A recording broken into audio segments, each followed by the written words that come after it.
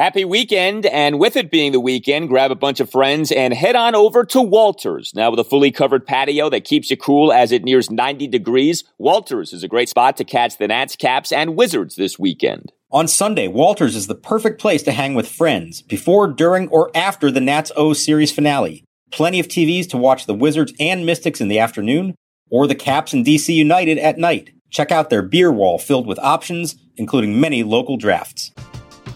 We're driven by the search for better. But when it comes to hiring, the best way to search for a candidate isn't to search at all. Don't search, match with Indeed. Indeed is your matching and hiring platform with over 350 million global monthly visitors, according to Indeed data, and a matching engine that helps you find quality candidates fast. Ditch the busy work. Use Indeed for scheduling, screening, and messaging so you can connect with candidates faster. Leveraging over 140 million qualifications and preferences every day, Indeed's matching engine is constantly learning from your preferences, so the more you use Indeed, the better it gets. Join more than 3.5 million businesses worldwide that use Indeed to hire great talent fast. And listeners of this show will get a $75 sponsored job credit to get your jobs more visibility at Indeed.com/Blue Wire. Just go to Indeed.com/Blue Wire right now and support our show by saying that you heard about Indeed on this podcast. That's Indeed.com/Blue Wire. Terms and conditions apply. Need to hire? You need Indeed. Belts one to left center field. This is trouble. This one way back, and this one is gone. Goodbye. A line drive into the Orioles bullpen to the left of the 377 marker. Ryan Mountcastle has hit a grand slam for the Orioles. And the Orioles lead by the score 5-0. The 2-2 pitch. Swinging a high drive, left center field deep. Back on this one is Mountcastle to the track, to the wall. It's gone! He's got a grand slam. Bingo! The Nats are right back in the game as Harrison goes deep for his fourth home run. It's now 6-5. Swinging a long drive, left field. Forget about it. Way back there and long gone into the Orioles bullpen. 3-run homer. Ryan Zimmerman is fifth. Nationals lead 9-6. And welcome to Nats Chat for Sunday, May 23rd, 2021, along with Nationals insider Mark Zuckerman of MASNsports.com. I'm Al Galdi, host of the Al Galdi podcast. Well, it finally happened. The Nationals in the 2021 season won a game in which they gave up at least 6 runs, a 12-9 win over the Orioles at Nationals Park on Saturday. Nats get to 19-23 on the season. The game was long. The game was crazy. The game featured each team hitting a grand slam over the first 3 innings. The game featured Davey Martinez batting the starting pitcher in the 9th spot. And perhaps not so coincidentally, the Nats busted out with 12 runs. That was some game. Nationals come through with the victory. Oh, boy. Yeah. I mean, if that isn't the evidence right there that you've been asking for to hit the pitcher 9th, look what happens. You score 12 runs. You'll hit 15 hits. You'll hit a grand slam for the first time this year. Can we start with the bases loaded numbers? Because we've mentioned this when things were awful. Let's finally give them a little credit. Thanks to Josh Harrison's grand slam, the Nationals are now 7 for 42 with 1 home run with the bases loaded this season. Good for them for that. We also have to point out, though, that their opponents with the bases loaded are now 14 for 39 with 6 home runs with the bases loaded. 6 grand slams they've already given up, only 3 less than the franchise record, the club record, for a full season. So that is not good. But they at least proved that they could do it themselves. They are capable of winning a game like this. They hadn't won a game anything at all like this season. You know, it's not the roadmap you usually want to take. This isn't the way they're going to try to win a lot of games. But at least in the back pocket, they know that they can do it if they have to.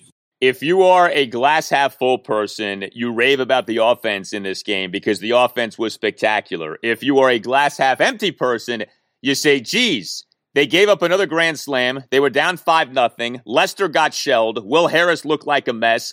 And the Nationals had to use 6 pitchers in a game in which the team scored 12 runs. It's not supposed to work that way, where you have to use that many pitchers in a game like this. So you can kind of frame it how you want to, but the Nats do get the win, and they now can author a sweep of the Orioles, depending on what happens on Sunday afternoon. The Harrison homer was tremendous. It was exactly what we've been begging for with the Nationals, especially with all of the grand slams that they've given up. And, Josh Harrison, we've talked about him, Mark. First of all, he starts in center field on Saturday. That was interesting. We haven't seen much, if any, of that so far this year. First time in his career. First time in his career. Okay, I didn't realize that. And to see him continue to have the season that he's having, I mean, again, it's a glass half full, glass half empty kind of thing, because it is an indictment of the rest of the Nationals that Josh Harrison has been one of their best offensive players this season. But Josh Harrison has been one of their better offensive players this season. 824 OPS now. This is a guy, people have to remember this. He was released by the Philadelphia Phillies last summer. That's how the Nats got him. And that he's produced as he has produced. And he's displayed, obviously, this position flex, including starting at center field on Saturday. I give Josh Harrison a lot of credit. He's been a really nice player for the Nats. So he's had a little chip on his shoulder since the Phillies released him. And I think he's saying, hang on, guys, remember the player that I was for the Pirates for a while. He's been an all-star. He's been a good, solid player before on good teams. I mean, he was a big part of those Pirate teams that made the playoffs 3 years in a row. They dealt with some injuries, and that kind of took him off the radar map here for a couple of years. And now he's in his 30s. The Phillies didn't have a spot for him, and he gets released right before opening day last summer, the shortened season. He's driving home to Cincinnati with his family, waiting to see if he's going to get an offer, maybe a minor league offer from somebody. He's literally 20 minutes from his front door in Cincinnati when he gets the call from his agent saying the Nationals want you. They want you on a big league deal. Can you get to D.C.? So he drops the family off in Cincinnati, gets back in the car, drives to D.C., and joins them, a day or two later. And he has become an important part of this team. Now, maybe in a perfect world, he's not playing every day for you and batting sixth or even fifth at times. Maybe in a perfect world, he is bouncing around more, playing center field on occasion, playing left field, coming off the bench. But for now, this is what they have. This is what they need. And he is delivering for them. And that's been very valuable to this team. I also would say he's number 2 on the Nationals in charisma. I don't know that anyone can surpass Juan Soto. I mean, when a guy makes grabbing your crotch cool, you know the guy's got charisma. So I think Soto's got that number 1 spot. But Harrison, to me, is number 2. He is a fun player. He looks like he's having fun when he's on the field. He's got a little bit of swagger to him. You could tell a little bit of attitude to him. He's cool to watch. Like, he comes off like someone who genuinely enjoys playing the sport of baseball, and he believes in himself. And good for him. He should believe in himself with the season he's had so far. Yeah, the key word there is genuine. It's not an act with him. You can tell that this is who he is. It's authentic, and his teammates love it. He rubs off on them. They like that kind of guy. He's a spark plug. Pick your term for it, but they do like it a lot.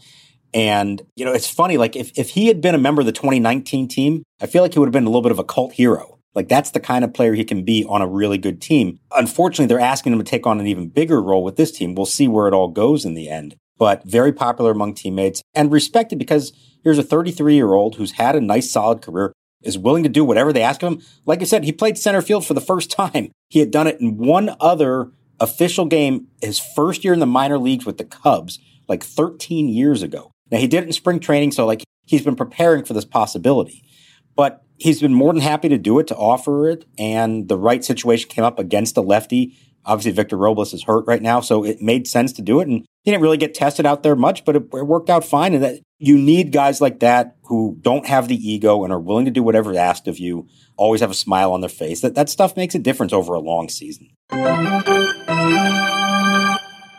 Hey guys, Al Galdi here to tell you about FanDuel. I'm so excited that we have baseball. There's nothing like watching a game with great weather, a cold drink, and a little action on FanDuel Sportsbook. If you've never bet on baseball before, now's actually the perfect time to give that a shot because FanDuel is letting new users swing for the fences risk-free. You'll get up to $1,000 back if your first bet doesn't win. And once you have an account, you can get up to $25 back each day if your same-game parlay bet falls one leg short. This way you can combine multiple baseball bets for an even bigger win all season long. Do or die for the Capitals on Sunday evening. Home to the Boston Bruins at 7, down 3-1 in the first round of the Stanley Cup playoffs. Peter Laviolette on Saturday saying there's no room for the weak in the playoffs. The Capitals can't be weak again. I say play the Caps.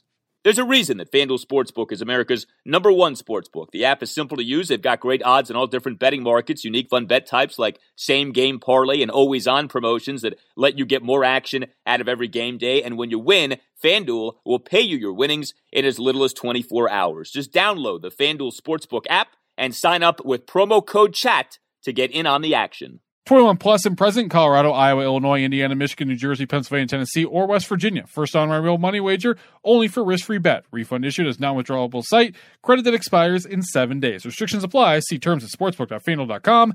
Gambling problem? Call 1-800-522-4700 in Colorado. 1-800-BETS-OFF in Iowa. 1-800-9-WITH in Indiana. 1-800-270-7117 for confidential help in Michigan. 1-800-GAMBLER. New Jersey, Pennsylvania, Illinois, Virginia. Tennessee, 1-800-889-9789, or in West Virginia, visit www.1800gambler.net. Are you interested in buying or selling your home? Support for Nats Chat comes from Rachel Levy of Compass Real Estate. By focusing on the personal parts of the real estate process and using technology to simplify the rest, Rachel seamlessly guides her clients through their experience. Rachel uses her deep local knowledge and exceptional customer service to advocate for her clients all across D.C., Maryland, and Virginia. To learn more, follow her on Instagram at RealEstateRachel. We're driven by the search for better. But when it comes to hiring, the best way to search for a candidate isn't to search at all. Don't search, match with Indeed. Indeed is your matching and hiring platform with over 350 million global monthly visitors, according to Indeed data, and a matching engine that helps you find quality candidates fast. Ditch the busy work. Use Indeed for scheduling, screening, and messaging so you can connect with candidates faster.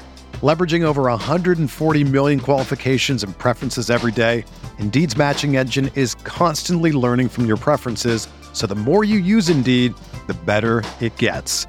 Join more than 3.5 million businesses worldwide that use Indeed to hire great talent fast. And listeners of this show will get a $75 sponsored job credit to get your jobs more visibility at Indeed.com/Blue Wire. Just go to Indeed.com/Blue Wire right now and support our show by saying that you heard about Indeed on this podcast. That's Indeed.com/Blue Wire. Terms and conditions apply. Need to hire? You need Indeed. Pitch from Scott is hit on a line and a base hit into right center field. Zimmerman to third's going to get the wave in. Santander cuts it off in the alley, and Zimmerman will score. Kyle Schwarber drives him in, and the Nationals lead 11-7. Ryan Zimmerman scores his 948th run, now number one in franchise annals, passing the Hall of Famer Tim Raines. And they're saluting Ryan Zimmerman for that accomplishment with a standing ovation. Ryan Zimmerman came through in a big way on Saturday. Starting first baseman, number 3 batter, 3 for 5 with a 3-run homer and 2 singles. Zim, 1-out single in the Nats 4-run third, 3-run homer in the Nats 4-run fourth. And he had himself a full count infield single in the game as well. That coming in that Nationals 3-run 6th inning. That might have been the most impressive thing. The old man motoring to get to first base in that spot. And Zimmerman making some history in this game, too, in scoring a run in that 3-run 6, becoming the franchise's all-time leader in regular season runs. And when we say franchises, it's not just the Nats franchise, it's Nats/Expos. Ryan Zimmerman is atop yet another list in the history of the franchise. All right, so I could talk about the 3-run homer, which is great, 436 feet, but I don't want to talk about the 3-run homer. I want to talk about that trip around the bases in the 6th inning. And it was fitting that that's how he broke the franchise record for runs, because he earned that one with his legs. Yes, I said Ryan Zimmerman earned that one with his legs. Like you said, he beat out the infield, the little roller to third, chugged it out, beats the throw. And then, sneaky important play. He tags up from first base on a fly ball to the warning track in right field, tags up and makes it to second, and that put him in position to then score on Kyle Schwarber's single to center. He earned that record. He didn't know it was coming. I think all of us kind of had forgotten that because it was still 3 away, and you're not expecting 3 of them in one game. And, you know, Ryan Zimmerman has taken plenty of curtain calls in his time here, and they're often for these records that, in his mind, he kind of shrugs off a little bit like, all right, whatever. I think he really appreciated this one. Not just that it's, you know, more runs than Tim Raines, who was never a Washington National, and it's always a little awkward when you have to include the Expos and the Nationals. But, you know, he hadn't had a moment with the fans in a long time, and it meant something to him. He hammed it up. He appreciated it. He put his hand to his heart. He waved. He turned and waved to the outfield as well. I think he really enjoyed that. I think he is really enjoying himself this year. I think I told you the other day, I had a chance to interview him one-on-one, the first player I've interviewed in person. I'm going to have that story up on Monday. He is really enjoying himself this year, and he is embracing the role that he is in, something he's never done before, and it is going extremely well. He leads the team with a 321 batting average, 564 slugging percentage, and 918 OPS. That is 36-year-old Ryan Zimmerman.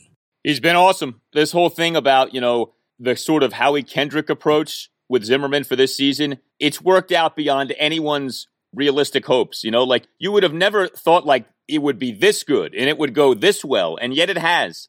It's been a weird season for the Nationals in so many ways, but the fact that Zimmerman, first of all, he stayed healthy so far, which has been nice, and obviously the lack of playing time has had something to do with that, but that he has been this productive. I mean, in terms of plate appearance per plate appearance, you could argue he's been their best hitter this season, not Trey Turner, and Trey Turner's having a very good year, but Zimmerman, like plate appearance per plate appearance, has brought it. Those numbers really are jaw-dropping. I mean, 564 slugging for Zimmerman on the season right now. It's a tremendous job by him. It's funny. He said in a post-game interview on MASN he did not know about the record at all until he was told about it. I believe that. I don't know that he's necessarily tracking where he ranks among, all-time Nationals and Expos players with runs, but good for him to get an honor like that. And, seeing curtain calls, I don't know that I will ever view curtain calls the same way off what we've all been through the last year. I want to see as many curtain calls as possible this season. I'm with you. I can tell you these last 2 days, there's been an energy in the crowd. I mean, part of it's that it's a larger crowd. They had 15,000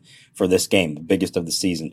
But you can tell just how everybody's appreciating this. I hope it lasts all year long, especially as the crowds get bigger over the summer. Everybody's been waiting for this. The players have been waiting for it. And you hear them talking about it makes a difference. And, I'll be interested, too, to see, does it make a difference on the field as they're starting to get into these moments where the crowd is hyping them up and they're feeding off that? You've heard more than one of them talk about that and use that as a reason for maybe why last year that they struggled at times because they just couldn't provide their own energy. So I'll be interested to see how that plays out this year. And I do think it matters to them. The fans are loving it. It's been, the first 2 games of the series have been a lot of fun. This has felt like the closest thing we've had as a return to normalcy since 2019. It's been really enjoyable. So a really good game for Josh Harrison, really good game for Ryan Zimmerman. Trey Turner did have another good game, 2 for 5 with an RBI double and a single. Juan Soto had himself a good game. He went 2 for 4, had himself a double, a single, and a walk. Kyle Schwarber had a nice game, couple of singles and a walk. And yes, the pitcher did bat ninth. Jordy Mercer was the number 8 batter. Shows you the power, the influence of Jordy Mercer, that he was a number 8 batter and John Lester was ninth. Here's a simple question.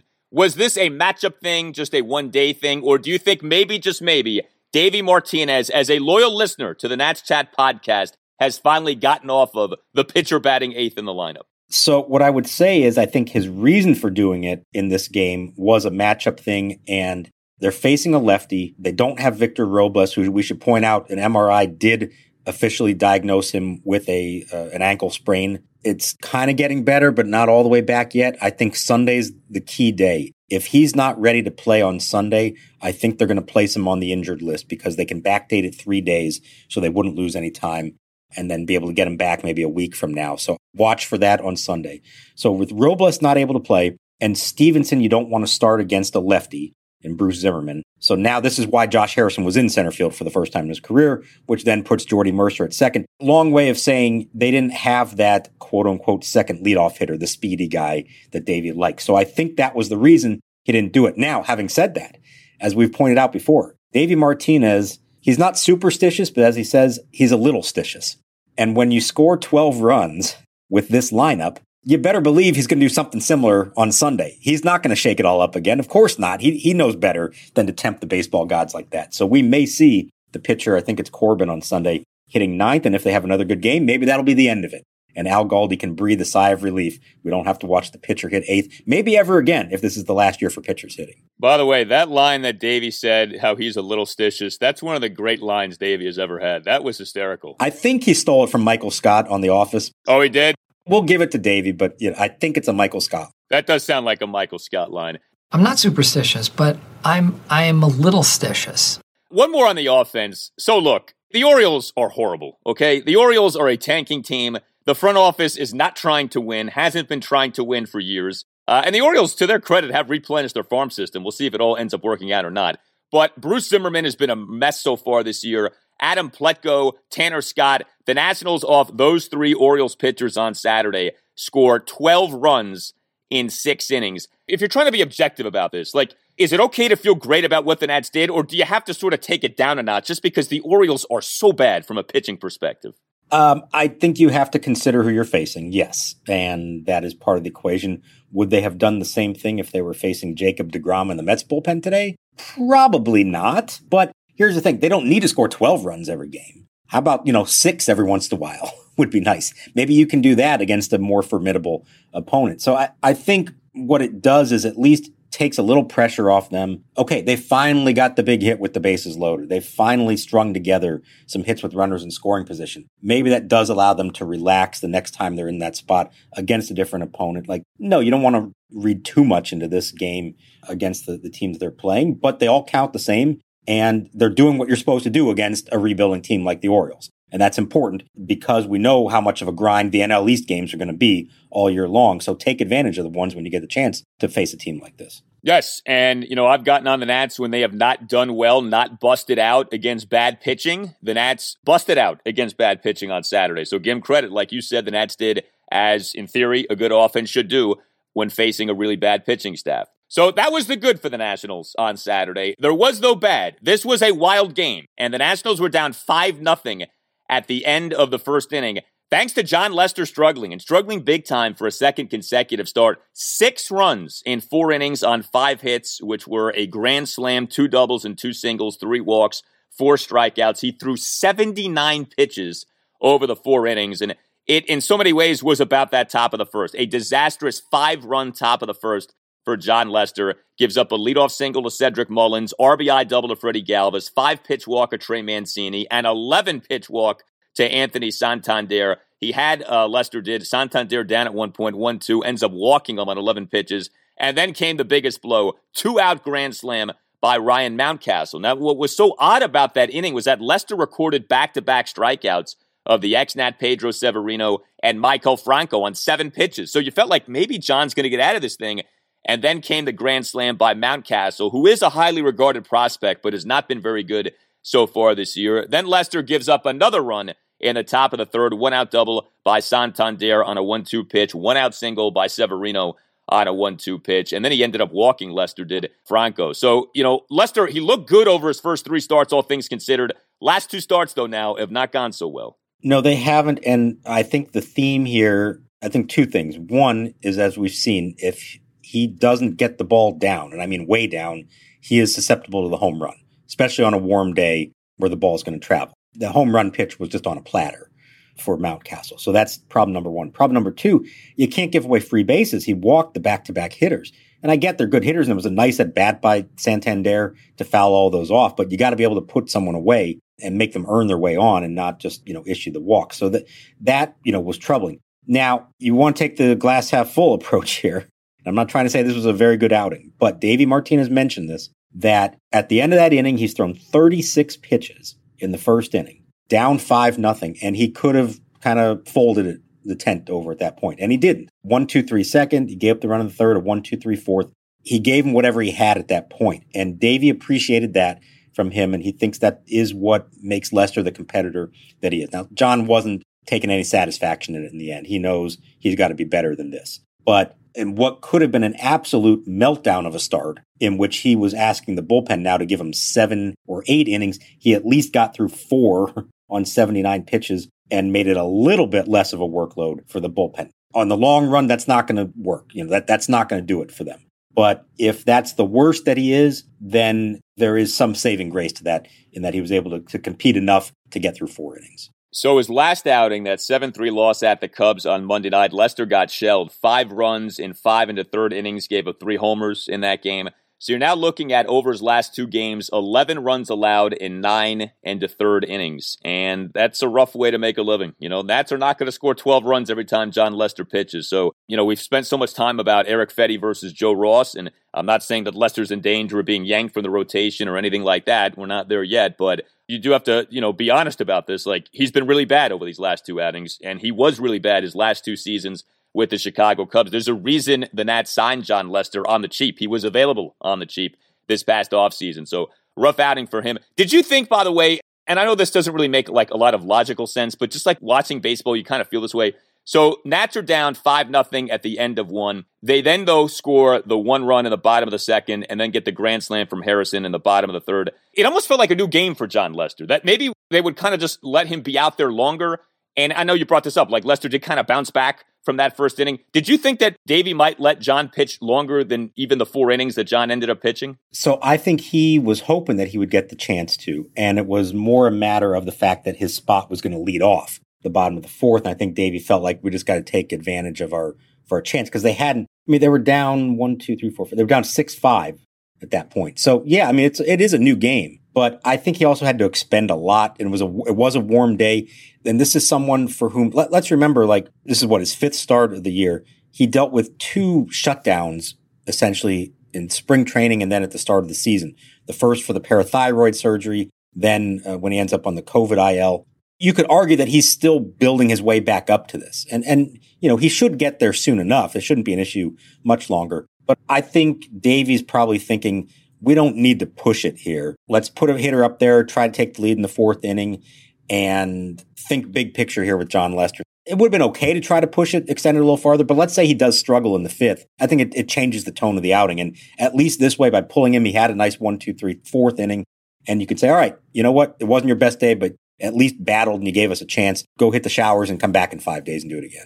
So the Nats scored 12 runs from the 2nd inning through the 6th inning, but end up having to use 5 relievers. This was one of the shames of the game. You score 12 runs, you should not have to use 5 relievers, and yet the Nats did. This was another game in which the Nats bullpen gave up some runs. This has become kind of a disturbing trend where, like, it feels like game in, game out, the bullpen is good for at least a couple of runs to be allowed. Austin Voth gave up a run over 2 innings, gave up his run top of the 5th, 2-out first pitch solo homer by Anthony Santander. Kyle Finnegan did toss a scoreless top of the 7th, but then Will Harris had all kinds of problems in the top of the 8th. 2 runs, no outs, did not get a man out, allowed a leadoff single to Michael Franco, a double to Ryan Mountcastle, and then a full count 2-run double to Pat Valaika. Then Daniel Hudson came in, and he was great. Hudson's tremendous season continued. Was truly a fireman, and that top of the 8th inning comes into the game, runner on second, nobody out. Nats nursing a 12-9 lead. Does give up a 1-out single to Cedric Mullins on an 0-2 pitch, but Hudson retires the other 3 batters he faces,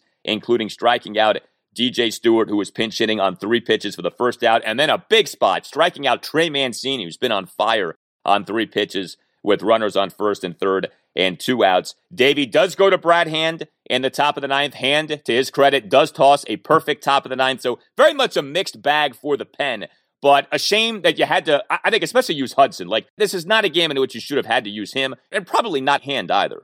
No, and I don't think that was the intention. I think when he put Will Harris on the mound, and at that point they're up 5 runs with 2 innings to go, you're thinking, all right, give me 1 inning out of Harris, and then somebody else, Sam Clay, Paolo Espino, somebody else can pitch the 9th, and let's go home and save Hudson a hand for tomorrow. And unfortunately, he couldn't do that. And you saw he had to get Hudson warming up quick because Will Harris clearly didn't have it again.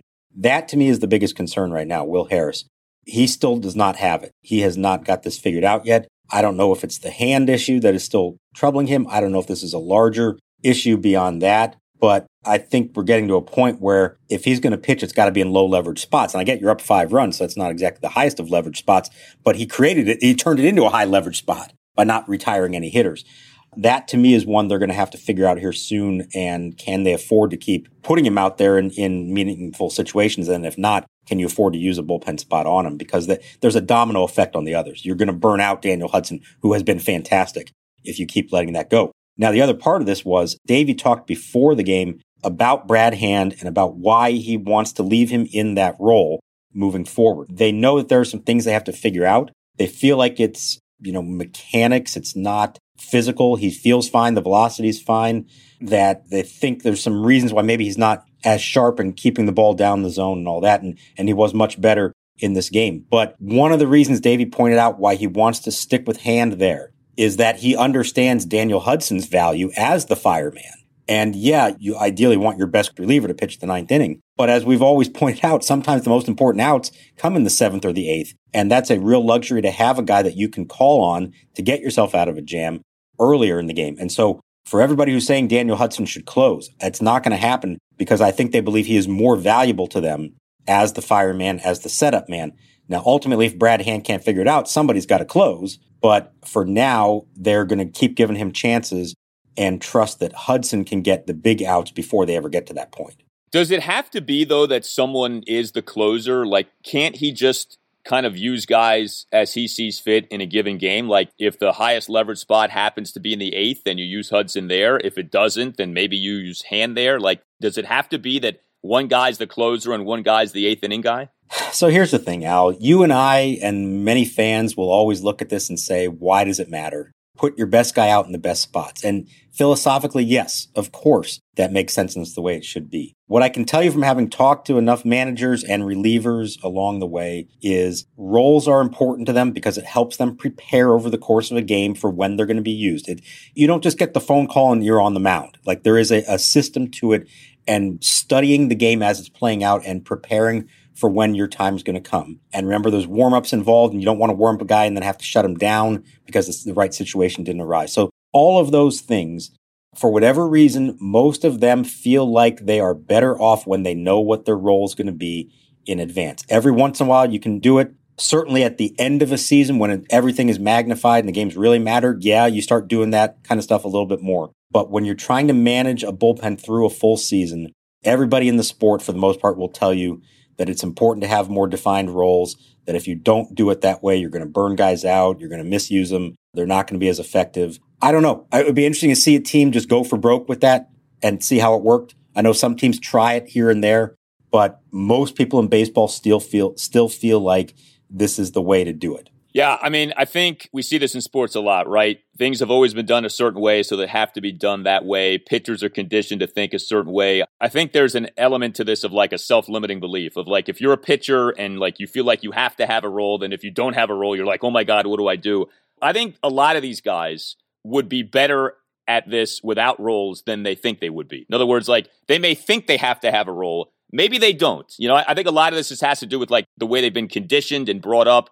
Like, if you really tried to start this at the minor league level as an organization, I really feel like you could do it the way I just talked about. But obviously, with especially older relievers, you know, they're kind of set in their ways and they're used to certain things. And there is still that culture in baseball, as much as analytics have taken over. There still is this thing of like, no, this is the way we do it and this is the way we set it up. So it's interesting, though, to me, because Hudson, as we all know, has been their best reliever. You know, I think about Hudson. This is his age 34 season. And if he does end up encountering arm fatigue or any kind of an injury, this game on Saturday is the kind of game we're going to look back on of you scored 12 runs against the lowly Orioles and you had to use Daniel Hudson. It's outings like this that he should not have to be making, and yet he did because Will Harris struggled, like you said. The other thing I'd say is Austin Voth, the carriage may be turning back into a pumpkin for him. He's had a few, if not bad outings and mixed outings here lately. And, we were talking him up as maybe being a high leverage guy.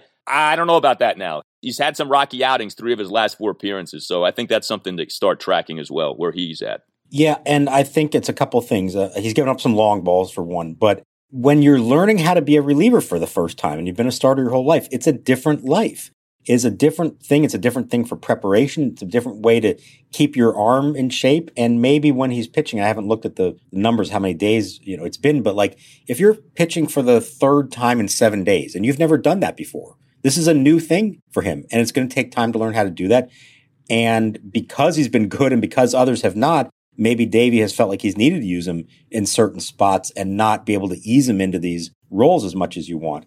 And, the other part of it is teams start getting scouting reports. They start figuring out, okay, we knew what he was as a starter. Well, how's he pitching as a reliever? Okay, he's coming out firing with fastballs and breaking balls and not throwing a lot else. Okay, well, now they know what to look for. So there is an adjustment period here. I wouldn't give up on him altogether, but I do think we have to be careful not to just say, oh, he was great in April, therefore he is the new 7th inning guy. It doesn't work like that. It does take some time to get used to these roles and for your arm and your body to get used to pitching like this with a workload you've never had before. Yeah, Voth now has given up 4 runs in 6 innings over his last 4 appearances. He's allowed 3 home runs over his last 4 appearances. Hey, Nat Chat listeners, Tim Shover's here to tell you about Sunday Scaries CBD gummies. If you've been listening to this podcast and for well over a month, I've been telling you every single day about this. And let me tell you, it has helped me with sleep so much. Due to this podcast schedule, my sleep hours are a little unusual to say the least, but Sunday Scaries has saved the day for me in 2021. If you want some yourself, go to the website, sundayscaries.com. They got plenty of options for you. Check out their products. They have gummies, oil, candy, bath bombs, so much more. Check it out. And Nats Chat Podcast has you covered as well for your first order. When you go to checkout, type in the promo code NATSCHAT. Again, the promo code NATSCHAT to save 25% off your first order. So again, go to sundayscaries.com, check it out, look what you want. When you go to checkout, type in the promo code NATSCHAT to save 25% off your first order, and it'll be on your way, and you'll sleep better than you have in years. We always want to hear from you guys. You can tweet us at the Nats Chat Podcast, at Nats_chat. You can email us to natschatpodcast@gmail.com. We got this email recently from Brad Skinker. It has to do with one of the heroes of Saturday's game. Writes Brad, Alan Mark, is Davies' use of Zimmerman a result of Carter Kieboom's failure? Going into the season, they were supposed to have Harrison and Zim off the bench to pinch hit in big spots. Now Harrison has to play almost every day, and Zim is the only reliable bat off the bench. Just a thought. Love the podcast. Keep up the great work. I thought that was a smart question. You know, certainly part of why Zimmerman hasn't played more is because of Zimmerman and the injury history and the age. We get that. But what about that? The fact that because he's such a valuable guy off the bench, Davey is especially cautious with Zimmerman, because if Zimmerman gets hurt, then really, who do you deploy off the bench? I mean, I guess Yadiel Hernandez has done a nice job, but after that, you're really down your top pinch hitters. I love that question, and it's good, like, second-level thinking there. And this is where the domino effect of these things come in. We've mentioned this before, and I'm not sure I even fully appreciated it at the time. When they sent Carter Kieboom down at the end of March, I remember even thinking, like, you know, this may not be the end of the world for the team. I mean, he was going to be your number 8 hitter. Yeah, it's disappointing, but Josh Harrison's a decent player who can step in. This team probably isn't going to win or lose because Carter Kieboom did or didn't make the team. Well, in hindsight, there's a significant domino effect of that. When you built your team with that in mind, that he was going to be your everyday third baseman and that Starlin Castro was going to be your everyday second baseman. And now Josh Harrison is your utility guy and Zim is a part-time first baseman and bench bat. That's a lot of things that now happen because the one guy didn't make the team and everyone else has to now fill those gaps and account for it. So I think there is something to what he's suggesting with that email. And if you're Davey, you know you got that one card to play. On the days that Zim doesn't start, you got that one card to play, and you got to pick the right spot for it late in the game. And we've seen him try to save him up for that. If Zim and Harrison are both on the bench, maybe you aren't as reluctant to do it. Maybe you use one of them earlier in a game to pinch hit, or maybe you give one of them a start because at least you know you have the other one on the bench. So I like that question a lot, and I think there is some validity to it. Yeah, good thinking there. I think with Kieboom, I mean, the biggest thing is highly touted prospect who right now looks like a flop. That's a big deal, right? I mean, they lose Anthony Rendon. They don't say sign Josh Donaldson. It's supposed to be Kieboom in back-to-back years as the everyday third baseman, and in both years that ends up not being the case. But the kind of other part of this, too, is he's not even an option right now. I mean, nobody talks about him. He's not on the ball club. He's in the minors. You know, he's not doing particularly well in the minors. Like, it's not just that he's not the everyday third baseman, because at least last season you could say, well, he's not the everyday third baseman, but he's splitting time with Asdrubal Cabrera. He's not on the team, and it feels like he's not even close to being on the team. I've mentioned this previously. When the Nats had their COVID-19 situation early in the year, Kieboom was like the first guy to be sent back to the alternate training site. The Nats wanted no part of him at the major league level. They were like, no, as soon as we can send you back down, we're sending you back down. And that's what they did. But I mentioned Yadiel Hernandez. I did want to work this into the mix. Another pinch hit for him on Saturday. Pinch one-out single in the Nats' 3-run six. The SOBs, Mark, they are really emerging here. Hernandez had a pinch leadoff single in the 1-run six on Friday night. Andrew Stevenson in the game on Saturday, pinch leadoff single in the Nats' 4-run fourth. We saw Ryan Zimmerman come through with a pinch hit in the game on Friday night. This has been kind of a sneaky good thing for the Nats to emerge here. Maybe the bench does have a little more length than we thought in terms of what we're seeing from these guys from a pinch hitting perspective. They're embracing this thing. Zim wore the SOB T-shirt in his post-game press conference. And for those who didn't hear us the other day and are worried what we're talking about here, it stands for studs off the bench, okay? Doesn't mean something else. It's studs off the bench, SOB. They're embracing that role. And Zim pointed out, he said, it's Zimmerman, Yadiel Hernandez, Jordy Mercer, Andrew Stevenson, Alex Avila. Those are the 5 typically on the bench. 4 of those guys are in their 30s. Now, Yadiel Hernandez is a rookie, but he's a veteran, age-wise. Andrew Stevenson is the only young guy in that group. I think there's a little bit of, the old guy Viejo thing embracing it among themselves. And I think Josh Harrison is probably like an honorary member of the group because that's kind of the role that he normally fits into. So yeah, they are embracing it and trying to have some fun with it and make the most of it. And just get back to Kieboom here real quick. You're 100% right that he is not on the radar. You remember who started? I mean, after all the players who were out to start the year, the opening day second baseman, the guy they chose to start on opening day at second base was Hernan Perez, and to start a few games after that. And Kieboom never started. He had I think maybe one pinch hit appearance, a pinch running, a couple things. Like he barely appeared. And then he was the first one sent back down. He's hitting .211 at Rochester. If they needed somebody, he is not first on the list. And we were talking earlier about Victor Robles, and I know people are wondering why he hasn't been put on the IL yet. Part of the reason is they don't have great options on their 40-man roster. They don't have any other outfielders, and the infielders are Kieboom and Luis Garcia. There is nobody really waiting in the wings to be called up from a position player standpoint to help them out. And that's why we keep saying this is the team, this is the group that's going to have to get it done from an offensive standpoint this year. Yeah, I mean, the Nats already had a bad farm system situation coming into the season, and somehow it's gotten worse with what's happened with Kieboom. Like, now you're like, okay, at least you had Kieboom as a somewhat promising prospect, and like that has just gone completely off the rails with the way things have gone down. Well, keep the feedback coming. Remember, you can send us your voice memos as well. Record yourself asking a question, making a comment, and then email that to us. Again, the email address, natschatpodcast@gmail.com. Also, if you would like to become a sponsor of the Nats Chat Podcast, email the mastermind of all of this, Tim Shovers, natschatpodcast@gmail.com. The Nats Chat Podcast t-shirts remain available. We continue to get all kinds of great feedback regarding those. You can order your shirt, natschatpodcast.square.site. All Nationals radio highlights on Nats Chat are courtesy of 106.7 The Fan. For Mark Zuckerman, I'm Al Galdi. We'll talk to you next time on the Nats Chat Podcast.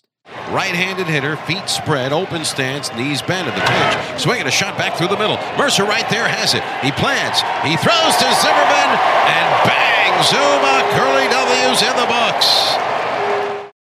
When you need mealtime inspiration, it's worth shopping Kroger, where you'll find over 30,000 mouth-watering choices that excite your inner foodie. And no matter what tasty choice you make, you'll enjoy our everyday low prices, plus extra ways to save, like digital coupons worth over $600 each week. You can also save up to $1 off per gallon at the pump with fuel points. More savings and more inspiring flavors make shopping Kroger worth it every time. Kroger, fresh for everyone. Fuel restrictions apply.